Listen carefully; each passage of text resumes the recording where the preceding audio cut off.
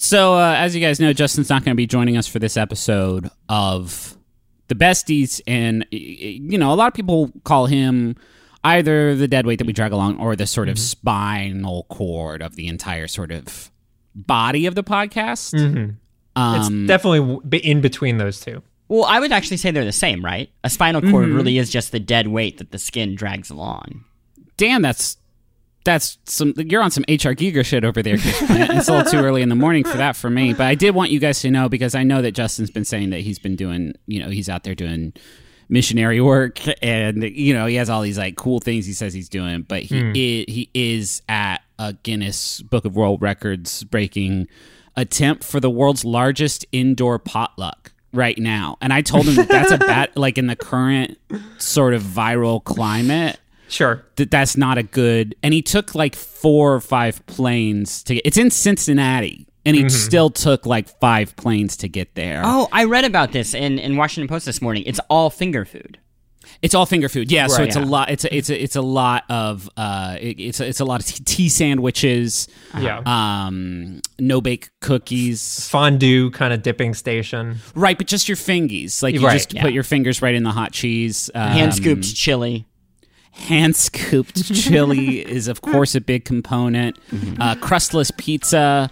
They're doing a big double dare challenge. Yeah. Well, we wish him well. I don't wish him well. I think it's sort of ethically reprehensible. But, it's his right as an American citizen.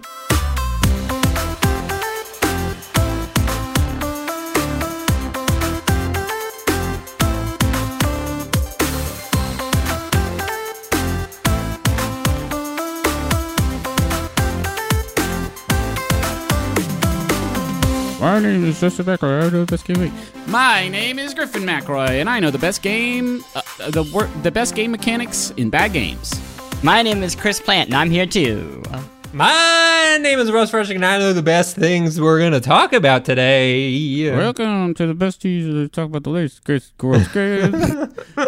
I don't know that I can poorly ventriloquist his entire sort of bit. This is the we talk about the best things, magazines, perfumes. Classic. This week we're talking about video games. Watch out for Pac-Man. Pac-Man's coming back. It's not just Pac-Man anymore. It was Pac-Man, but now it's not Pac-Man. And Justin's not here, so it's just 3 of us, but it's not going to be awkward, even though he is sort of our own, like, mutual... Like, I don't know you two fucking clowns from Adam, No. but Justin is sort of my gateway into our friendship. So this is strange for me. Yeah, we're just going to work through it. Okay. He did wish us well. He said, take a sip of Coca-Cola. And I said, oh, okay. Okay. So we're going to talk about game mechanics that are very good inside of video games that are not very good, which is a departure, I think, from format, even for us, which is saying something. But, you know, the release calendar has slowed down quite a bit. And, you know, there's a lot of other games stuff to talk about. And I think that this is rich. According to the responses we've gotten from the audience, it is a deep, deep vein. So I think we're just going to kind of bounce round robin. Yeah, well, so I initially had this idea, and what made me think of it, maybe I should just suggest, or I should start with what the impetus of this was. Yes. And I do not want to talk a lot about Ghost of Tsushima because we've already spent a lot of time talking about it. I know a lot of people like it, and that's great, and I'm really actually super happy for those people. It wasn't for me, but that's fine.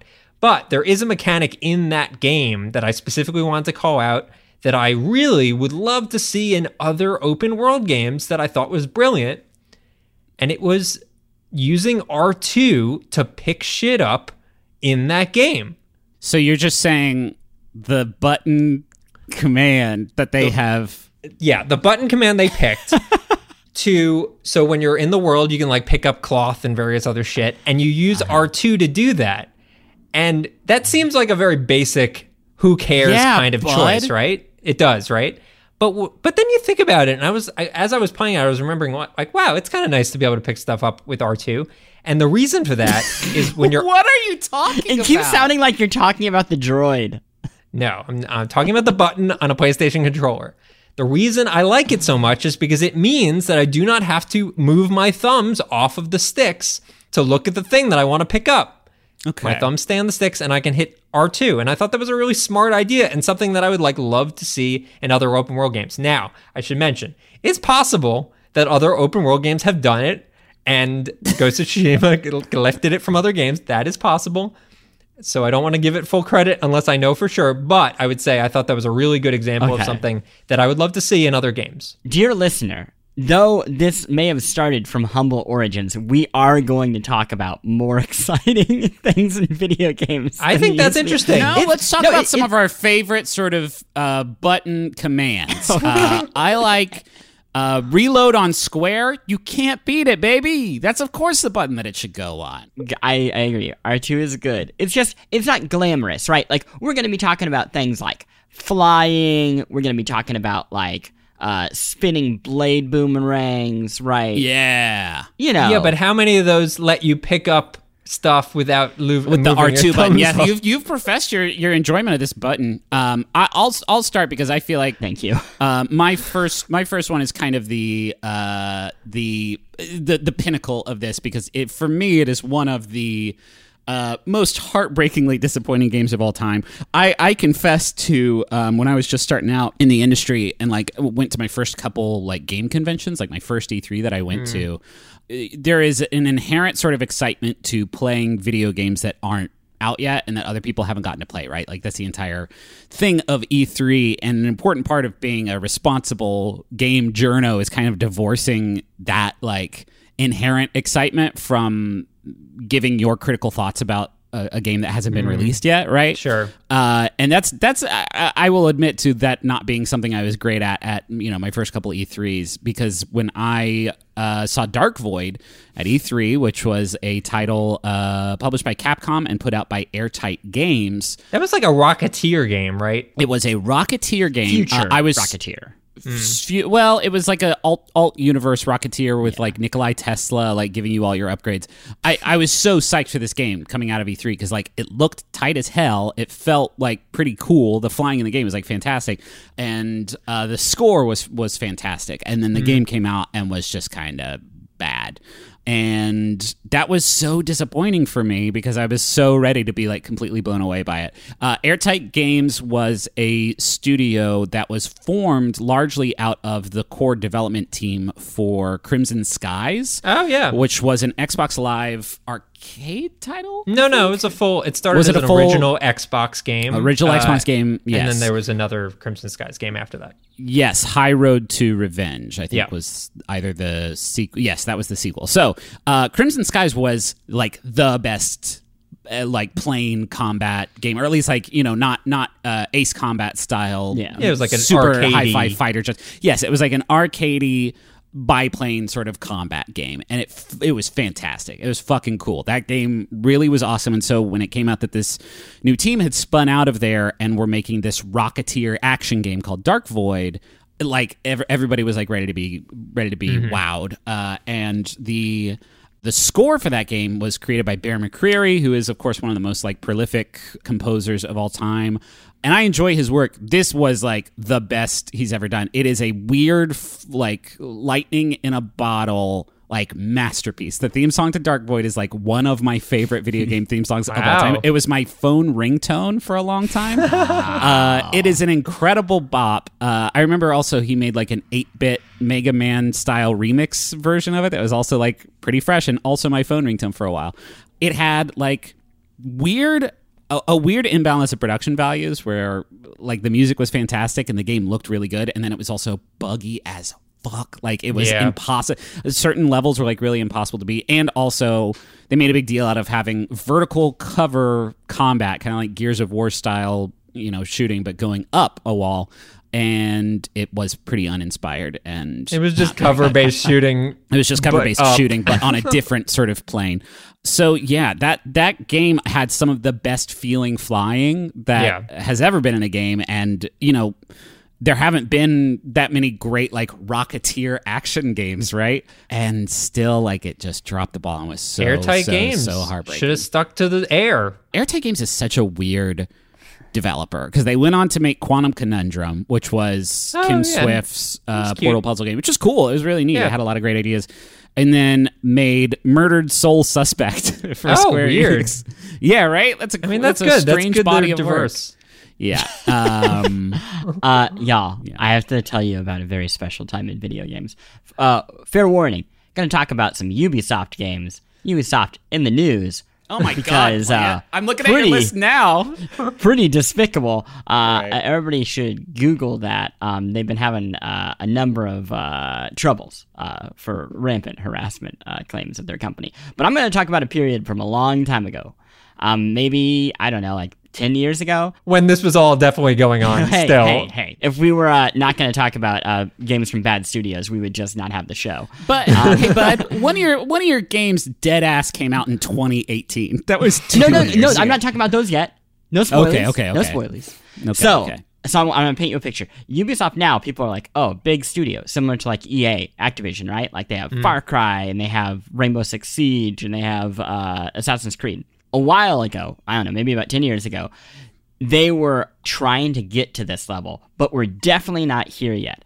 And their strategy was, we will just fund things that are truly bonkers. And I think people forget, now that Assassin's Creed is super popular, Assassin's Creed was a deeply weird game when it first came out. It was this like weird parkour game set in like historical settings. There was nothing like it. So I distinctly remember a pre-E3 demo where we were in California looking at like all the stuff that was going to be at E3. And they showed Assassin's Creed 2, which was already still pretty weird. They were talking about how you're going to like fight the Pope or whatever. And they're like, okay, we have these other games because we think they really capture our innovative flavor. And those 2 games were Driver San Francisco, which I'll talk about, and Shaun White skateboarding. Not snowboarding, What? skateboarding. And I want to talk about Shaun White skateboarding first because it is definitely not a great game. But Shaun White skateboarding is Shaun White skateboarding. Already off to a strange start. Also, Shaun White as a skateboarder has a power he never had as a snowboarder, which is the ability to create green material that trails him so he can grind through the air and then grind these like imaginary green poles that he just materializes throughout random cities. It was basically a Silver Surfer situation, but with a skateboard. Yes. But he's not a skateboarder. Or a Silver Surfer. This is like if they made a game called like Gary Kasparov Extreme BMX. Like it's not your discipline, bud. Listen, what is he? The Flying Tomato. He skateboards. He's got he a can do side both. passion. But come on, if I'm gonna be in the shoes of Shaun White, you're gonna put me on some slopes, right? Like Right. that's where I want to be. So there's that, and I don't need to talk about that game any more than that because it's next to impossible to find. I do want to mention it is Shaun White's birthday today. He's 56 years old today, so happy birthday to Shaun White. That can't be I know true. we haven't seen him in a while, but That can't be true. Driver San Francisco also, what a wonderful game. They say, hey, Driver, you remember that game from like the PlayStation 1 era where you just drove around in an open world? It was like GTA, but you couldn't get out of the car. It was okay. You could like run into people who were trying to have a nice meal on the sidewalk.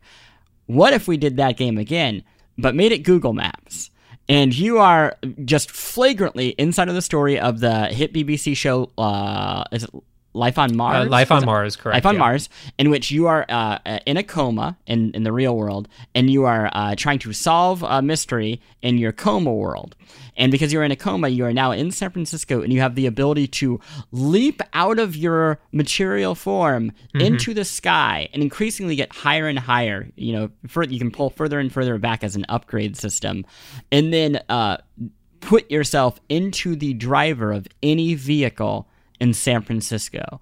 And it is wonderful. The game itself is a bit of a mess. It's it's driving is heavy, I think is the word I would use for it. But it is very fun to effectively break it by saying, oh, you know what I'm going to do in this chase mission? Instead of chasing them, I'm just going to move a mile ahead of me. I'm going to take over a semi. I'm just going to block off the road and wait for whoever I'm chasing to careen into it. completing a mission. Yeah, what's funny is that like they could have had that mechanic and not explained it, like not had a weird mythos about a coma and just been like, yeah, you can switch to whatever car you want. But no, they had to justify it and give you coma powers. This was also the game that sort of made Ubisoft Reflections Ubisoft's like car makers, right? They were the one they made Driver San Francisco, and then I remember like every game Ubisoft like, hey, we got Watch Dogs. Reflections, this one's got cars in it. Can you do them too? So, well, I'll make this very quick, but that brings me to the modern day Ubisoft, where a little, I don't know, maybe like 3 years ago, they did round 2 of this. And they're like, I don't know, let's just do weird stuff again, and we'll just keep sinking money into these things, even if they're not immediately hits. Worked out for Rainbow Six Siege. So they made 2 games with nearly identical mechanics. One is Reflections came back, and they made The Crew 2, where you can fly or drive or boat at any time, anywhere, in a weird version of the United States, including being a plane and then just transforming into a boat mid-flight, falling out of the sky. Why you need to do this? Not really part of the game, but it's super fun to do. And then Steep, which is, I think, fantastic, but a lot of people dislike, which lets you pick your spot anywhere on a giant map of a mountain and then decide if you want to ski or snowboard or sled or jetpack or parasail. Yeah, they just keep adding stuff to this game. And I'm convinced... Yeah, so I'm convinced that they keep adding stuff, but I am the only person playing because I've actually had to restart it a few times because I like moved platforms, and every time I restart, I'll literally complete the first hour, and it will give me like on Xbox the diamond achievement, and it'll be like 0.2% of people have completed this. It's like, whoa, rough. I feel like we should skip Russ because he did R2 to pick up things in Ghost of Tsushima. That's reasonable. No, go ahead. So Call of Duty Ghosts, not a very good game, but it did start with a mission in space. Now, one of the things that I think is generally missing from Call of Duty games, it's fine to have them be serious, but a lot of times it can be like a little intense and a lot to deal with.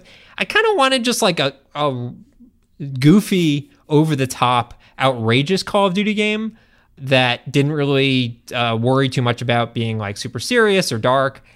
And when Call of Duty Ghosts started in space with you as an astronaut in a full astronaut suit, I was like, man, this is like going for it. This is going to be like a wild Call of Duty game. And then a minute later, you're in trenches and running through empty buildings, and it was like the most boring thing ever.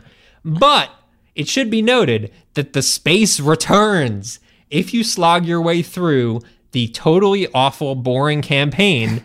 I promise. I think last mission or second to last mission actually takes place back in space. Not only that, not only are you an astronaut again, you've got a motherfucking assault rifle in space shooting other astronauts who are also in space against your plan in space. So everyone is fighting in space, and it was like a genuinely ridiculous, outrageous moment that actually is really well rendered. Like, it looks very authentic and cool, and made me really wish that there were more Call of Duty games that were like that ridiculous and outrageous. In space. Honestly, in space. Now, I know they made one in space. It should be noted. They made, what is it, Infinite Warfare? And you love it. And it also a very good game, so maybe I just like Call of Duty space games. What's up? But before we, I want to do a very quick rapid fire round before we go to the break. But also before that, I need to point out the entire time that Frush was telling this, something, I don't know what, has been dangling over the tip of his head like the sword of Damocles. Oh God, it's his clicker. It's his dog clicker. It's my dog clicker. It was menacing. It did kind of look like the best boy key grip on the besties had lowered the boom accidentally into the shot. Okay, let's do a quick one because I feel like my second one is very, very similar to my first one in a kind of weird way, because the first E3 I went to, the game that had made like a huge splash and came out of nowhere was Scribblenauts. The very first Scribblenauts. Yeah. I remember like coming back to the joystick war room and being like, I've seen the future. Because Scribblenauts was I think a Nintendo DS game at first, and the whole premise is that you could write any word and it would create the object in game. I had just learned the word plumbob from The Sims, like some Sims thing that I went to at E3, and they were like challenging me, like, can you think of a word that's not in the game? And I said plumb bob, and they're like, ooh, that one's not in there, and so they added it. It's like the name of a plumb bob's the name of the shape over the Sim's head, but it's also a dangly bit on a chandelier. Oh, terrific. I know, right? So I was like so bowled over by this game, and like couldn't stop playing it every time I like was at the show floor at E3, and then it came out, and I played it just as everybody else did for about 20 minutes. Or I was like, a big butt. Okay, that's it. The end. That game, I think it was fixed in some part by Scribblenauts Unlimited, I believe was the one that came out on Wii U and a couple other ones, because it mixed up the variety of the challenges. Because in the original Scribblenauts, you could pretty much write. I remember there was like a secret catchphrase, and it was like invincible. Deadly angel wings. And if you just wrote that every time, it would help you beat like every single challenge. Which is true in real life as well, for what it's worth.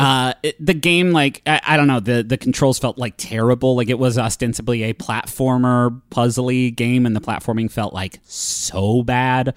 It was like paper dolls kind of just flailing all around the place. I played the Wii U game with my wife Rachel. It was like one of the first games we played together, and it is a fun game to show to people and show them like, hey, this game has like an infinite dictionary that you can generate stuff out of, and that's a really special, cool, and I imagine really difficult thing to get right. And they got that right, but there may not even be a fix for this, right? Like, how do you have a user generated thing like that and also provide any kind of like coherent challenge or game behind it? And Unlimited did a better job of that, but I never thought that it like lived up to the premise. Here's my quick one. Earth Defense Force, one of the greatest games of all time, one of the greatest series.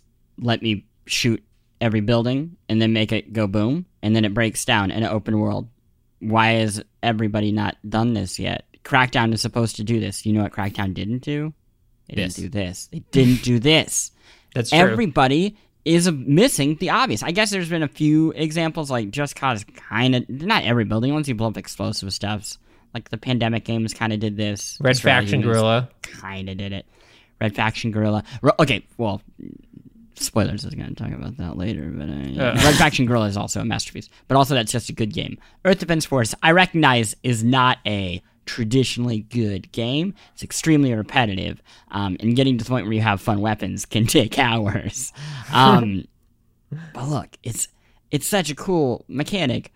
Just somebody who has a budget, please put it in your games. I'm begging you. Oh no, giant ants from Earth Defense Force have taken me away, and I won't see you until after the commercial break. Now the audience is going to be scared that you're going to be hurt by big ants. Ah! All right. Y'all, you already know how much I love our sponsor of the week, Rocket Money. They make it so easy to get your personal finances on track, and especially stop worrying about all these subscriptions that you have that you don't necessarily need. Keep the ones you want, get rid of the rest. Here's how it works. Rocket Money is a personal finance app that finds and cancels your unwanted subscriptions, monitors your spending, and helps lower your bills. They'll even try to get you a refund for the last couple months of wasted money and negotiate to lower your bills for you by up to 20%. All you have to do is take a picture of your bill, and Rocket Money takes care of the rest. That might sound too good to be true. I have tried it myself on multiple different monthly payments I have, and it's worked, which is incredible and so much easier than getting on the phone with all these companies and trying to wrangle this yourself.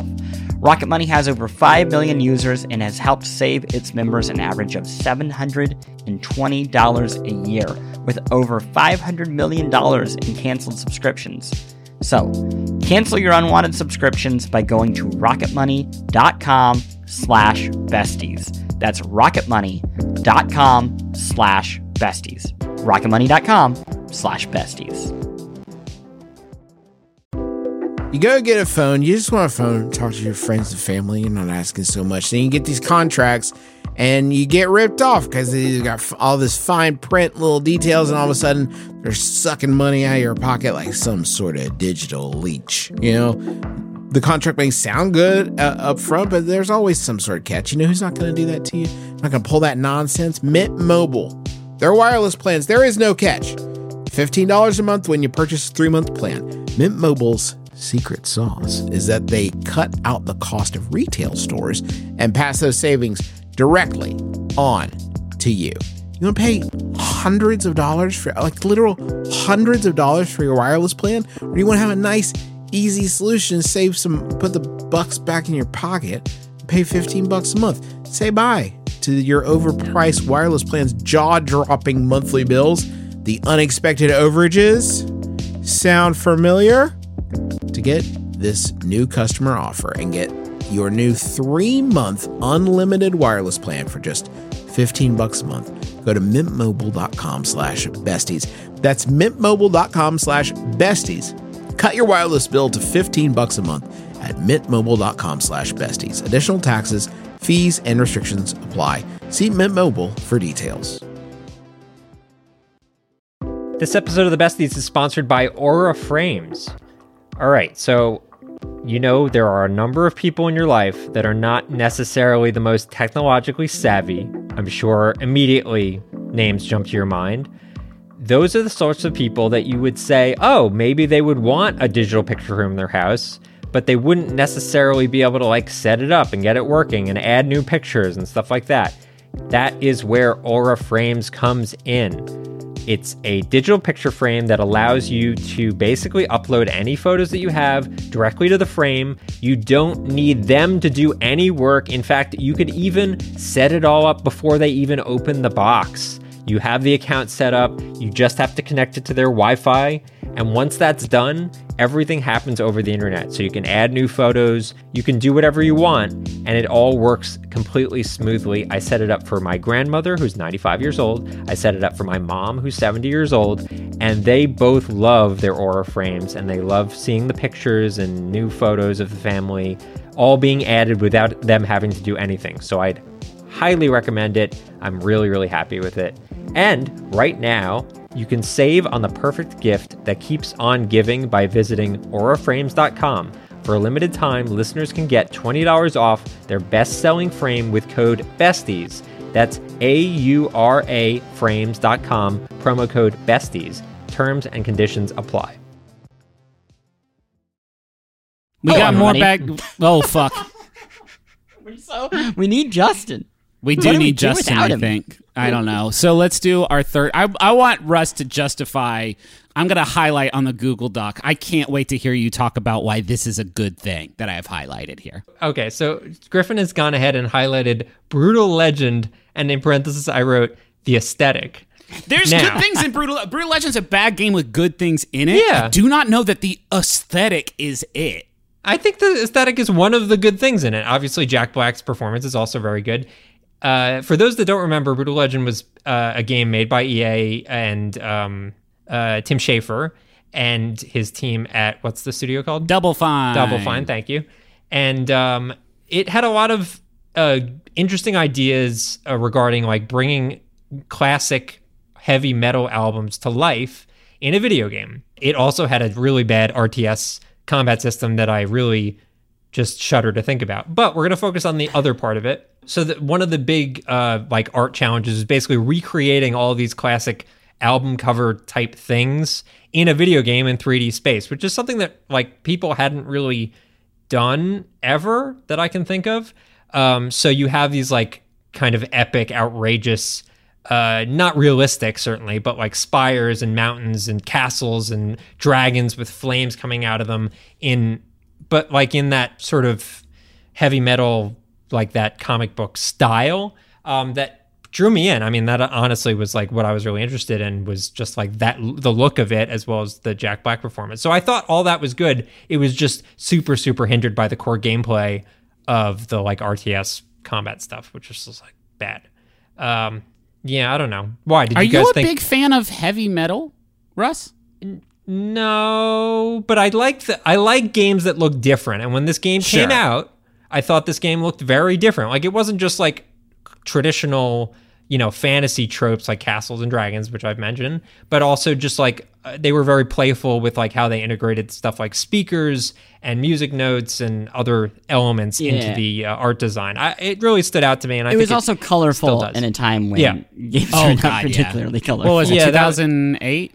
I think it was even around 2007, maybe earlier or somewhere around there. But yeah, this was a time of like browns and greens and dark drab colors, and this was like very bright and silly and funny, and so it was just like a nice tonal change. I honestly kind of remember it was 2009 that it came out. I think the reason the aesthetic like is not something I look back on fondly is like this is when I feel like I experienced Tenacious D kind of burnout.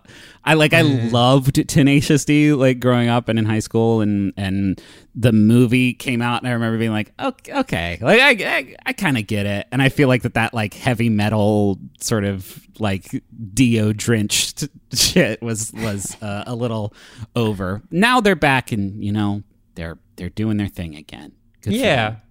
This is not a game in particular. I guess it is used for games. I want to talk about the VMU, the virtual memory unit for the Dreamcast, which was incredible. I remember very, very fondly, my brother got the Dreamcast at like a midnight launch and like fell asleep, and I stayed up literally all night, pulled an all-nighter playing Sonic Adventure. And he like woke up and I was just like not playing anymore. I was just fucking around with the KOs, the little blobs that you could collect animals from the like levels, bring them back and like feed the animals to the KOs. That can't possibly be right. You like rub the animals up against the KOs and they transform into like different shapes or whatever. It was like a Tamagotchi situation. It was, yes. So you could save them to the VMU. If you'd never played a Dreamcast, the Dreamcast controller had a cutout in the center of it with a little window, and you would slot the VMU right into that cutout so that the window would be basically now in the center of your controller. They would use it, I would argue, extremely poorly for most games. For Shenmue, they would do... For Shenmue was... Whoever designed the Shenmue use of the VMU was like out of their fucking gourd. Because instead of looking at the QuickTime event like button prompts that appear on the television screen that you're playing Shenmue on, they would also appear on the VMU on the controller if you want to like look down at your controller like a complete lunatic. It was great for football games. Because on football games, you could see the plays on the VMU if you're playing multiplayer, and people couldn't see what plays you were picking. Yeah, there were certainly, yes. And in Sonic Adventure, you could pop the VMU out, and you could take your KO with you on the road, which I did. I took the VMU to like my middle school, where I nurtured it tenderly all day, and then when I got home, Justin was super fucking angry because I had taken this necessary component out of the machine. I really liked it. PlayStation had one too, right? The Pocket Station, I want to say. Yes. There was also something fairly similar to it in my favorite Pokemon game of all time, which is Heart Gold Soul Silver for the DS, which had the Pokeball that was also a pedometer, so you could like walk around with it and like level up your Pokemon and like find items as you were going around. I think I just really like that idea of oh shit, look at Chris playing. What do you got there? I got Pokemon Pikachu. That's pretty good. 98. Yeah. I thought you had a VMU sitting there. No, it's not a. So I like the idea of a second screen experience. I remember when that was like a buzzword. When it was like you're going to use your phone and you can do whatever, blah blah blah. I think that's because I harken back to the halcyon days of, Four Swords Adventures and Crystal Chronicle that you would play with the Game Boy Advance plugged into the GameCube. But the joy of this was it wasn't your phone, right? Like no, that was the pleasure of it. At the same time, looking back on it, what a wild idea to have you take your save files on the go with you, like before cloud saves. That I had never thought about how strange that is until literally just this moment. What a horrible idea. Well, but I mean, every cartridge worked like that too. Like, yeah, but you would keep your cartridge. You had no reason to. You weren't incentivized. To like, okay, I'm gonna take my cartridge to school to show. Yeah, okay, and everybody, look at my Final Fantasy guys. I leveled them up really good. That's just the cartridge. I played Final Fantasy 2. I had my KO in the one shop class I took, and I remember repeatedly being told I was going to have it taken away. And what I did not a fate worse than death. Yeah, was that would be all of my saves for a Dreamcast. That would have been also horrible. You brought it into woodshop, which seems also very risky. love I mean, that. it was a really boring class. Chris, I feel like you burned through a lot of years already. Yeah, don't worry. Don't worry about me. Let's talk He about ran out. Let's talk about the potion door. Okay, let's talk about the potion door. There's a little game called Super Mario Brothers 2, which we all know was not really a Mario game, and they kind of converted it into one. And it's, I would say, not a bad game, but one of the worst Mario games. Anyone disagree with that? I would accept. Sure. I do not agree with the first part because it is a bad game. I think it's like a B- game. It's an okay game. It's one of the better NES platformers. It's I'll give you still that. playable, and it was an NES game. That's kind of a miracle. That's That's sure. fair. It's not an amazing game. Certainly not one of the better Super Mario Brothers games. But it did have one mechanic that I was really impressed by, and that was the potion door. Now, as you'd go through the levels, obviously Mario is used to hitting question mark blocks and mushrooms popping out and all sorts of exciting things like that. One of the things that would pop out was a potion. Now, when you think about a potion and you drop it on the ground, maybe a plant's gonna grow, but a door? All right. Okay, so that's it. That's where we're gonna stop. I was waiting for some sort of reaction. So yes, the door shows up, and when you go in the door, it does basically it inverts the world exactly where you were standing, but the world is now like with darker colors and like it's nighttime, I guess.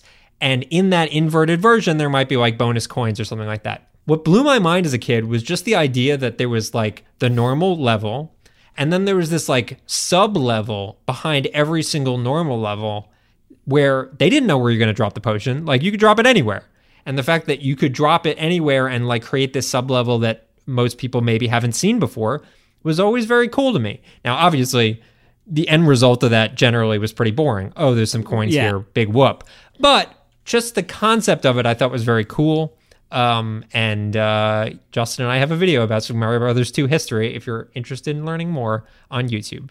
Now I feel like it's an annoyance more than anything because I know there are certain spots in each Yeah. subspace where you can get the mushroom that increases your hearts, but if you don't drop the potion in the right place, like you can't get to it. So like playing Super Mario Brothers 2 now is kind of a game of just like, fuck, I think it's on this hill. No, God. Potion wasted. Potion wasted. Griffin, what do you got? My last one is I went on a trip for this one. Monster Rancher, which was if you were in the mainstream and you wanted to play a monster catching game, you would play Pokemon. Sure. If you were kind of a hipster about it, you would play Digimon or Neopets. If you were me, you played Jade Cocoon, and you were the only one who ever played that video game, and people think you're dreaming when you talk about it. And then if you're nobody, you played Monster Rancher, which was it is what it says on the tin. You're a rancher, you raise monsters, they compete in fights, they can level up and learn new abilities, and there's a ton of different monsters. It's less about the like exploration, and it's not like an open world game. Like you have your ranching screen and your battle screen, and that's like it. And for the first, I believe, 4 games in the series, the way that you got new monsters, Monster Rancher came out on the PS1, you would pop that disc tray open while the game was running and then put in any CD, and it would generate a monster based on the random number values found on that CD, right? And it would create a monster out of that. Billy Joel And monster. he would climb out of a little piano, and the piano had teeth, and he would climb out, and he would be called the piano man, and he had fire attacks, and it was very, very cool. No, it was not related to the shit at all. I think actually in the later games there were certain tie-ins. I am blanking, but it was like if you put in a game by the same publisher, like they had special exclusive monsters or something. Yeah. The monsters also, they were pre-designed. Like they weren't being generated, inspired by what was on this disc. It Correct. Was just like the coding of the disc would trigger different monsters being unlocked. Right. There were different archetypes of monsters, but it would change, like, I think certain features or the color of the monster and their stats and what attacks that they had and so on and so forth. And I just thought that was such a cool idea. Like I really liked the idea of things in the real world being able to inform my video game long before like Skylanders or Amiibos or like anything like that. The idea that like everybody had a CD binder at that time, like the idea that like this CD binder contained like the keys I would need to like create certain monsters. Then I could tell my friends like, yo, you got to put Hoobastank in there. It's going to give you a super strong like fire horse. And they'll be like, what the fuck are you talking about? One thing I want to clarify for everybody, because you hear the words Monster Rancher and you think like, oh, this is like a calm pastoral game of just ranching monsters. The box art for the PlayStation 1 edition first has the words Virtual Monster Breeder in giant print on the top left. And then it has what I guess is just a giant yellow one-eyed ball with a long snake-like tail, which I think is the main character. And it is so big and so intense and so radical that it appears to be breaking the case in which the game is contained. The fake glass is shattered. Also, there's a translucent CD for whatever reason. It looks like his name should be Ike Wazowski. He was, if memory serves, the mascot for the entire Monster Rancher franchise. And I'm so glad you pointed out the box art to Monster Rancher 1, because this is the box art for Monster Rancher 4. It is the same yellow mono-eyed creature, but he literally is just taking up the entirety of the box, and he is just barreling down the camera like, I'm gonna fucking hurt everyone you care about with my weird little noodle. And there's nothing you can do about it. You're the one who put Hoobastank in the PlayStation. You made me. What happens next is because of you and Hoobastank. Y'all, I got one more game. It's a game called Guilty Party. It was out on the Nintendo Wii, and it was made by Disney Interactive back when that was a thing. And the campaign was like, I don't know, 4 or 5 hours. It was preset Clue, basically. But the multiplayer mode was randomly generated Clue. So it would have these randomized cases, and you play as detectives, and you'd have all these different clues and mini games, and there would be all the different, potential suspects who have done who knows what. And you would have to solve it with family and friends. And it looked cool. It was cool. It has been erased from time, again, because I think it was like going to be tied to a cartoon show. I don't know if that even ever came out. And the campaign, as I said, was relatively forgettable. But if you have a Wii that is still plugged in, I would absolutely recommend finding this. I've never heard of this game. $900 on eBay. I'm sure I think it's like $3. I think it's one of those games that people are just like, I'm sure Disney made a ton of copies that never sold. Okay, is it reader mail time? Yes. Let's dive in. There's some interesting, there's some spicy takes in here. I'm excited to read these. You want to kick it off, Griffin? Yeah, Jeremy says, I liked that the character height and girth had a mechanical impact on how the player moved in the world of Dragon's Dogma Dark Arisen. I think Dragon's Dogma Dark Arisen, you could make a case for being like the pinnacle of the exact topic that we are discussing today. I've given that game a lot of fair shakes. I played a lot of it when it came out on Switch. And it's not a terrible game. Like, you can play it. It is not a bad game. But I think it has way more mechanics than it, like, justifies. And a lot of those mechanics are really, really cool ideas. The idea of, like, climbing around a monster and stabbing its butt or whatever until it falls over. The way that it handles, like, classes and character generation and sharing those characters. Like, it has so many cool ideas for what is essentially, like, kind of a okay video game. If Justin was here, he would be a staunch defender. Loves this game. Dragon Dogma. It is somewhat heartbreaking that we are doing this segment without Justin, because Justin's favorite type of games are, if I don't mention Dark Sector, that was like the glaive throwing game that was like incredibly violent. You had this like bladed boomerang that you could throw through enemies, but you could change the element by like throwing it through electricity and then hitting somebody. Justin like adores that terrible video game. Yeah. Speaking of games Justin does not adore, this is from Kapakui. Maybe that's the right way to pronounce it. I'm sorry if I got your Twitter name wrong. I really enjoyed, personally, how profoundly the gameplay story interwove with itself in Near Gestalt, and how some side quest forced you to examine your expectations of helping others, and how the whole story wrapped up in the end with, spoilers, I mean, this is an old game. Deleting your save file, which is actually something tied to other Nier games. Wait, hey, is Nier Gestalt the first Nier game? do you really want me to go down that hole? I mean, was don't it the think first It was Nier the game first released? named Nier game released in America. Named Okay. Nier. Right. Yes, and it was the one that had the fishing minigame, Right. infamously. Yes. Nier Gestalt is a very difficult game to play. It is not, as somebody who loves the series, it is a challenge. They're making a remaster of it, so hopefully that'll make it more accessible to a lot more people, because this person is right. Like, it's has so many good ideas that largely are done again and better in Nier Automata. Fresh, do you have one from here you want to pull?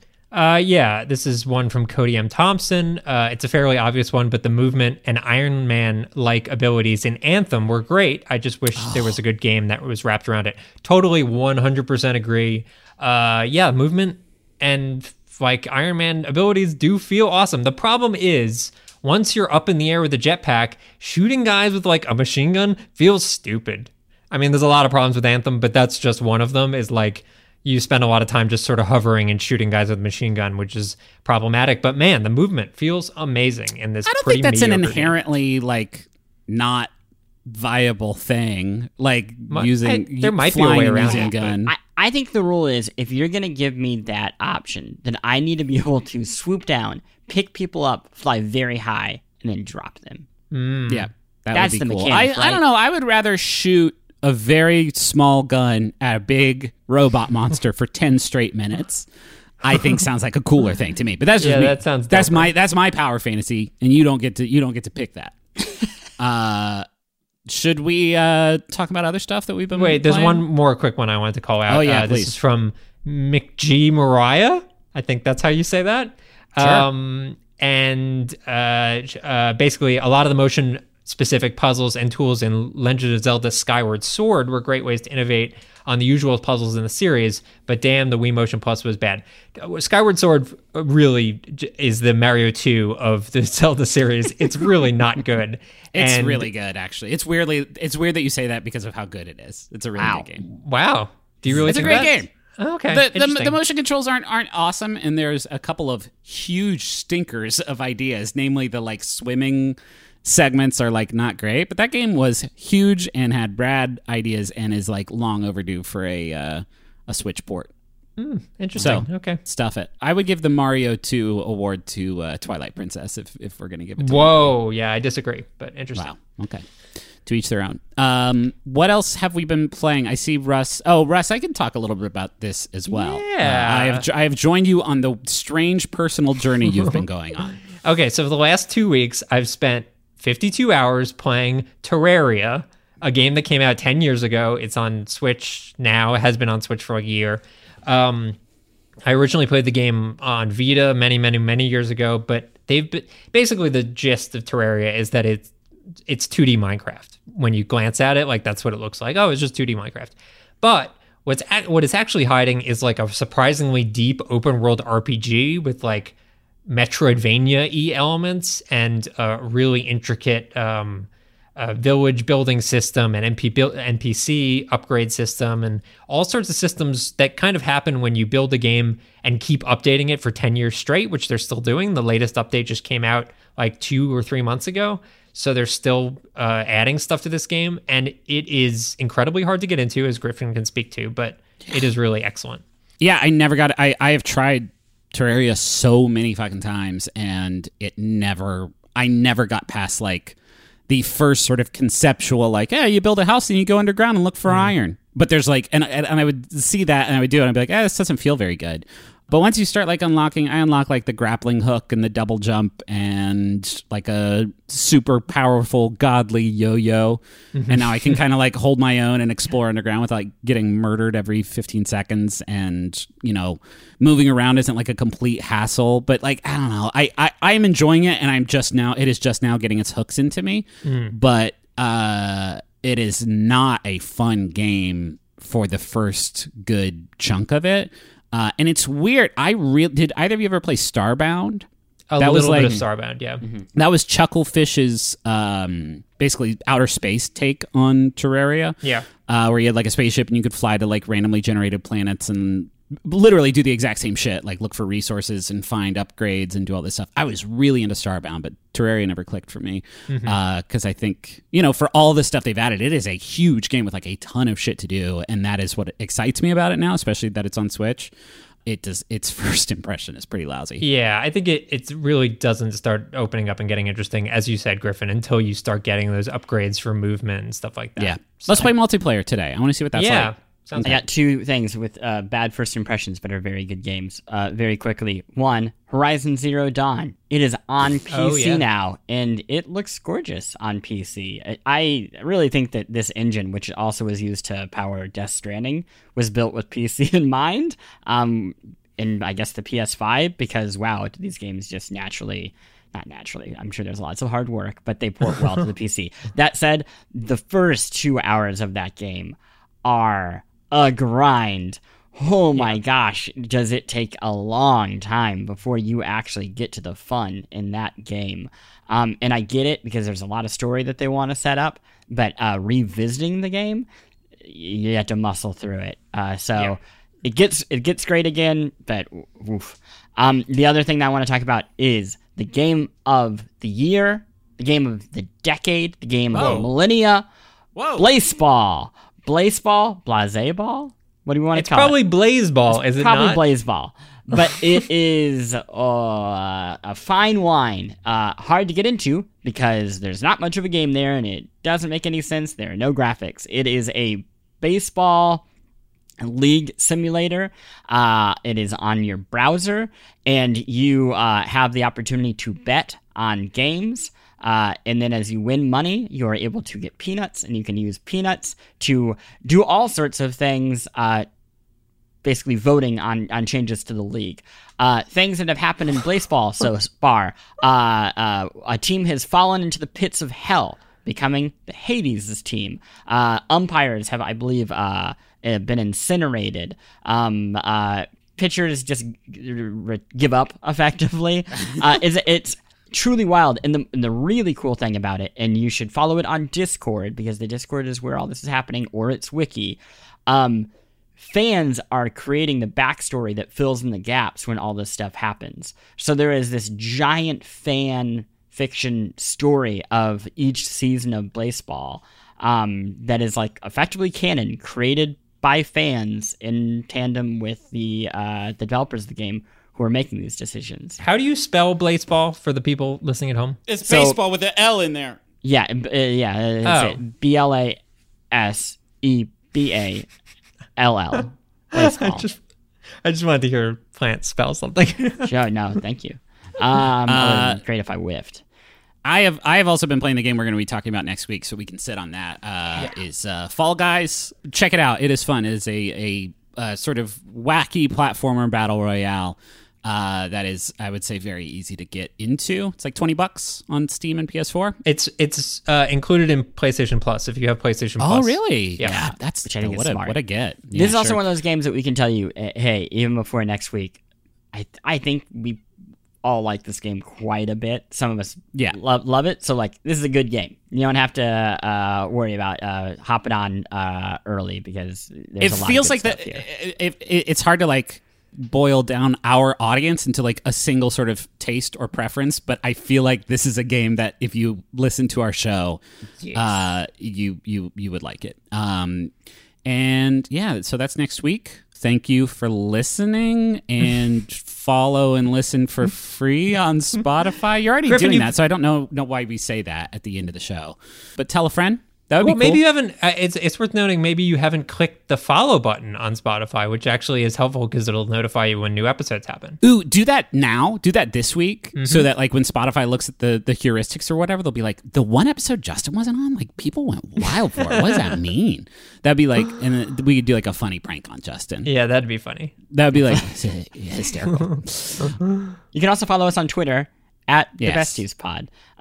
And hey, that's a great way to share it with a friend. Also, if you want to share it with a friend, it's so easy. Besties.fan. That's the entire link.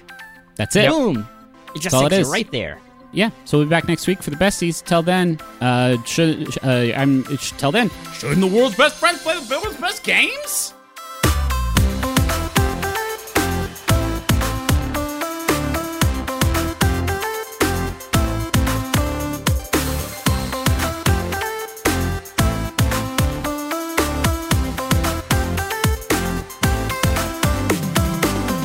The Besties is a Spotify original podcast in association with Fox Media. The show is edited by Jelani Carter and produced by Ben Hosley. And our theme song is by Ian Dorsch. Besties!